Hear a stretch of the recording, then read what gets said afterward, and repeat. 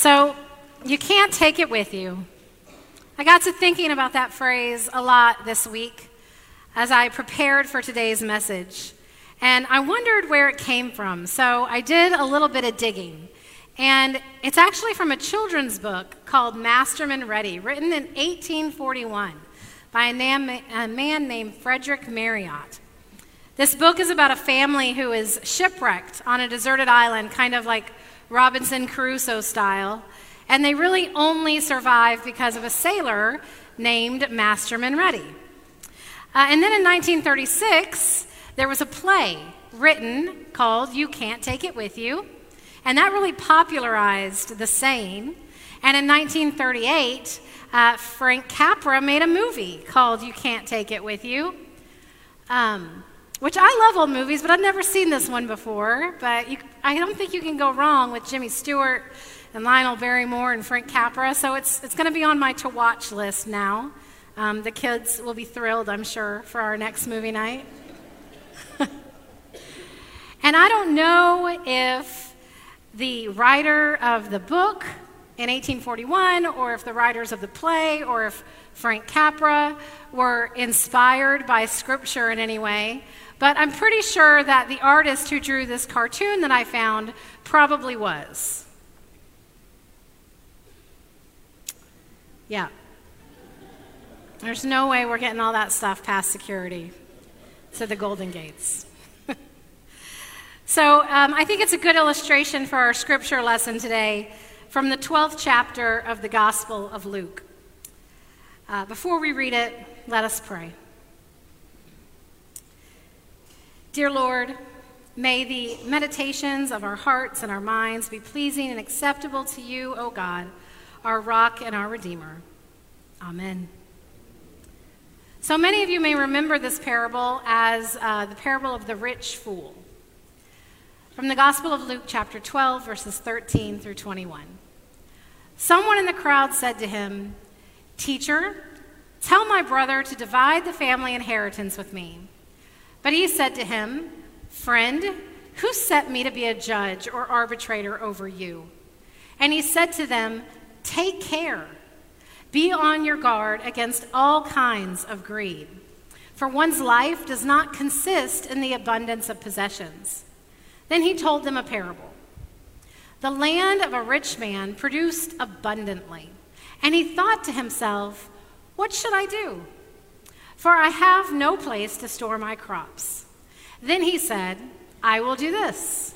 I will pull down my barns and build larger ones, and there I will store all my grain and goods. And I will say to my soul, 'Soul, you have ample goods laid up for many years. Relax, eat, drink, be merry.' But God said to him, 'You fool, this very night your life is being demanded of you. And the things you have prepared, whose will they be?' So it is with those who store up treasures for themselves, but are not rich toward God." This is God's word for God's people. To put this scripture in a little bit of context, earlier in the chapter, Jesus had been teaching his disciples, and crowds of thousands had gathered to hear him. They were really trampling over themselves to get close to Jesus and hear these messages. And he was talking to them about the difference between earthly matters and eternal ones. He was talking about hypocrisy and fear of where we might be, fear that we might not have enough, and the idea that with God there is always enough. And this man, who clearly wasn't listening, steps forward and in verse 13 tells, not asks, but tells Jesus to make his brother divide his inheritance with him. So we don't have all the details, whatever the conflict is between these two brothers, but we know from Deuteronomy chapter 21 that the eldest brother, according to Jewish law, is to get a double portion of the estate. So we can surmise this was the younger brother, right, who thought that he should be given more than what he was about to get. So it wasn't unusual for rabbis at the time to arbitrate these kinds of disputes for families. And Jesus, being a rabbi, that's why the man came to him, right? He rolls up like it's his own little personal episode, and he's in small claims court, and Jesus is going to tell to make sure he is given what he feels he has deserved. But Jesus is having none of it. He took this as yet another opportunity to show that he was not your typical rabbi. He responds in verse 14, "Friend, who set me to be a judge or arbitrator over you?" Now, the New Revised Standard Version we read today, translated as friend, very diplomatically, I think. Other translations translate it as man, which can be nice or not so nice, depending on the context. But I think that the Message translation really captures the impatience that scholars believe Jesus felt at this point. It reads, "Mister, what makes you think that it is any of my business to be a judge or mediator for you?" Jesus is trying to show that he is a judge not of these earthly matters, but of the kingdom of God. And so he shares this parable that for me is a lesson about priorities. So often Christians have two different views of money. Some people take the prosperity view and preach that God wants us to be wealthy and successful and blessed. And they take particular verses out of context, and the idea being that you just need to call upon these promises to manifest wealth in your life for yourself. And that's a problematic view of money. And then other people swing way in the other direction, and they take this poverty view of money and say that to be a true Christian, you really shouldn't be wealthy. You can't enjoy life. You can't have a lot of money. And their idea is that the entirety of the Christian life should be summed up with sacrifice and suffering. And that is equally problematic. When Jesus talks about money, and he talks about it quite a bit, he addresses the heart and the motivation. The Christian life doesn't demand poverty. Being like Jesus has nothing to do with how much money you have. Being rich doesn't make you a sinner any more than being poor would make you a saint. Money is a tool. And the biblical view of it isn't about how much you have, but about what you do with it. The issue we get into this parable is not that the man is rich. It's an issue of his heart and his motivation. You see, at the beginning of the parable, he has this really abundant crop that comes in, and he doesn't have enough room to store it all. So he starts talking to himself, which, by the way, is kind of a spoiler alert for how the story is going to end for him. There's 6 interior monologues in Luke where a character talks to themselves like this, and it doesn't usually end well for the character that's talking to themselves. So he says to himself, "What shall I do? I don't have anywhere to put this. I know. I'll tear down my barns and I'll build bigger ones, and I'll store all my grain and my goods, and it'll be enough that I don't have to work anymore, and I can just kick back and relax, and I am taken care of."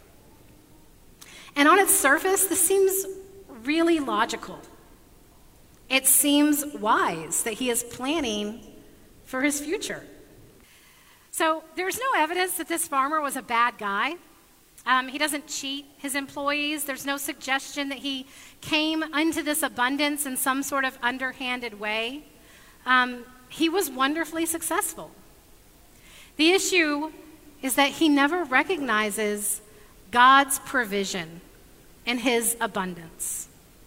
God had sent just the right amount of rain and sunshine for this crop. God had kept pests off of his farm. He doesn't recognize any of the way God was at work in this abundance that he had received. Nor does he recognize how his abundance might help his neighbors. It would have been customary in a first-century Jewish community for him to be concerned with caring for the widow and the orphan, and there was none of that in his interior dialogue. We don't know if his neighbors also had an abundant crop or if they were struggling. He only thinks about himself. In fact, there are about 54 words in this parable in the original Greek, and fully 18 of them are first person. I, me, myself. He was self-centered rather than God-centered. There was also no thought of stewardship, no understanding that he was merely a steward of God's possessions and that he should share those blessings with other people. So I think this is a good spot to share our testimony for this week as Rick and Susan Cade talk about stewardship and what it means for them.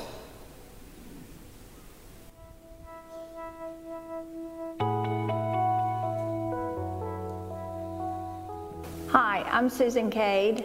And I'm Rick Cade.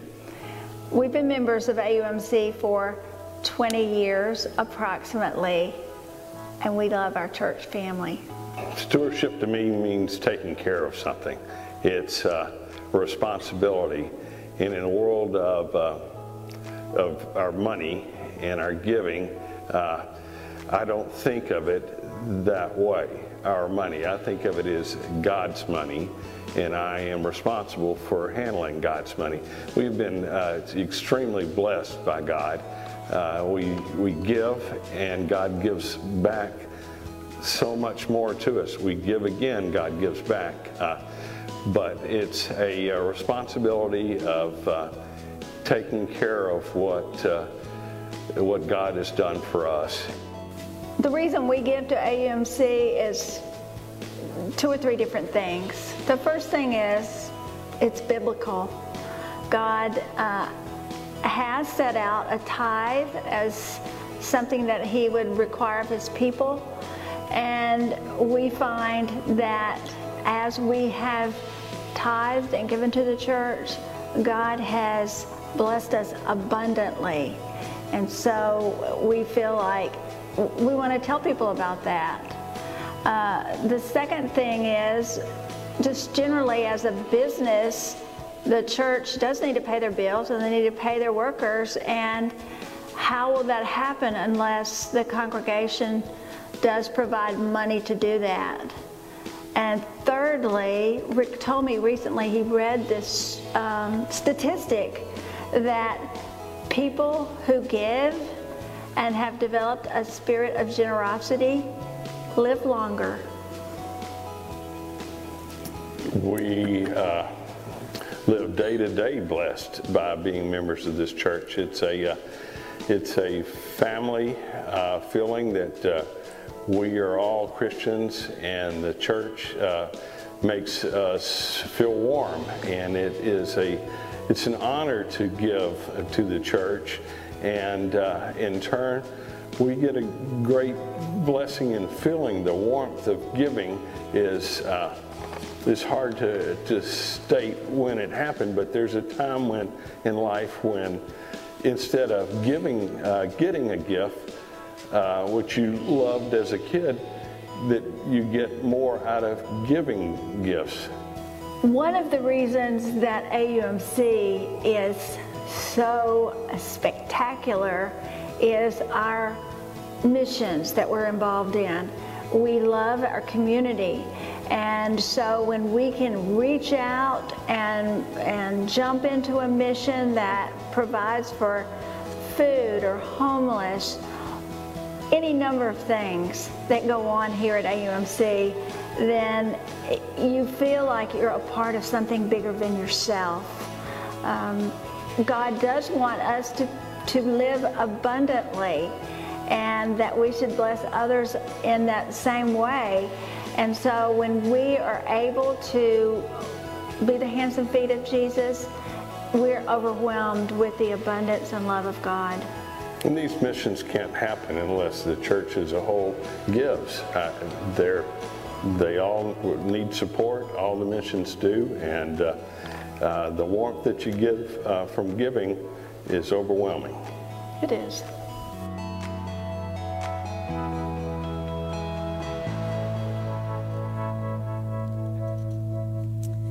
Thanks to Rick and Susan for sharing their heart with us. I feel like what they're talking about and the abundance of God in their lives leading them to give, which in turn leads to that feeling of joy within, is really what's missing in this parable of the rich fool. That's the part that he is lacking when he thinks about his harvest. But you know, it really isn't hard to sympathize and really identify with the rich fool. I mean, he was a good farmer. Why shouldn't he enjoy the fruits of his labor? And it's easy to get caught up in what we do to provide for ourselves and how hard we work for what we have. And it's a little easy to forget that it really just all comes from God. And the true irony is that in the verse 19, in his self-talk, he says, I will eat, drink, and be merry. But he forgot the second half of that verse that actually comes from Isaiah 22:13. Let us eat and drink, for tomorrow we die. God responds to the farmer's self-centeredness by calling him a fool and saying, tonight your life will be demanded from you. And the Greek word for demanded that's used there, apaiteo, is not just to demand something, but it's actually to demand something back, something that has been lent, implying that everything we have, indeed even our very lives, from God. The farmer forgot that. And I think that we forget that sometimes. The man thought that he had a storage problem, right? He just didn't have enough place to store everything, so let's build some bigger barns. But what he really had was a spiritual problem. He lived his life as if God didn't exist. And that's really what is meant by the word fool. Today, we think of a fool as a silly person, a stupid person. But in Psalm 14:1, we read, fools say in their heart, there is no God. His thought process never included God. And like us, maybe he went to church. Maybe he even gave money to church. But his life, his priorities, his inner thoughts that we get to hear, and thus his actions, did not reflect that he had God and money in the right order.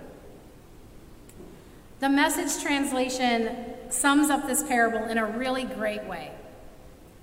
That's what happens when you fill your barn with self and not with God.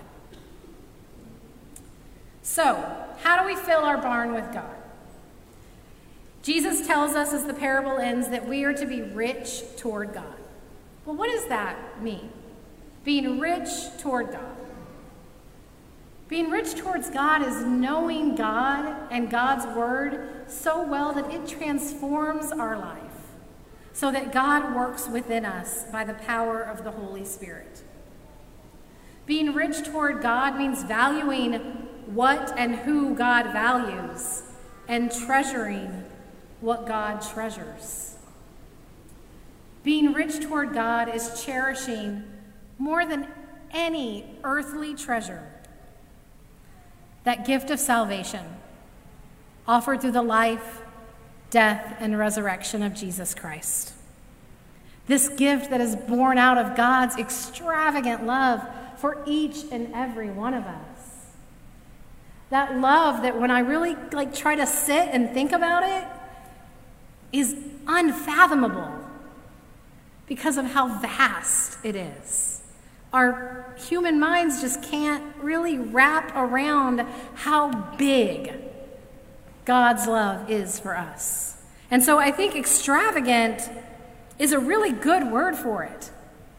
Extravagant means without restraint, with no limits.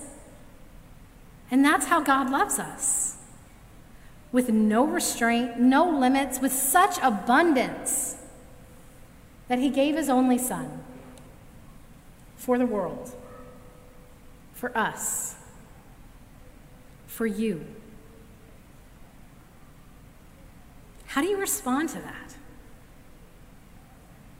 In chapter 5 of Galatians, Paul writes about 2 different ways of living as a response to this love of God. The first is that you can live like the fool, as if God doesn't have an impact on your daily life, guided by your own selfish desires. And when we are motivated by selfishness, those crops that we harvest, they get used up, often with nothing lasting to show for it. Things are finite. And if your focus is inward, can you ever really be truly satisfied or ever really get enough? Isn't the finish line going to always keep moving a little more? The next generation of the coolest gadget? No matter how much wealth or stuff you acquire, no matter how big your barn is, you still can't take it with you. The second way is to live by the Spirit and the fruit of the Spirit, which is not finite. When the fruit of the Spirit is harvested, there is abundance. When we share love, it doesn't result in less love. It multiplies and creates more love. The same is true for joy and peace and kindness. And the same is true for generosity. These are the resources that are offered by the Spirit of God that live within us.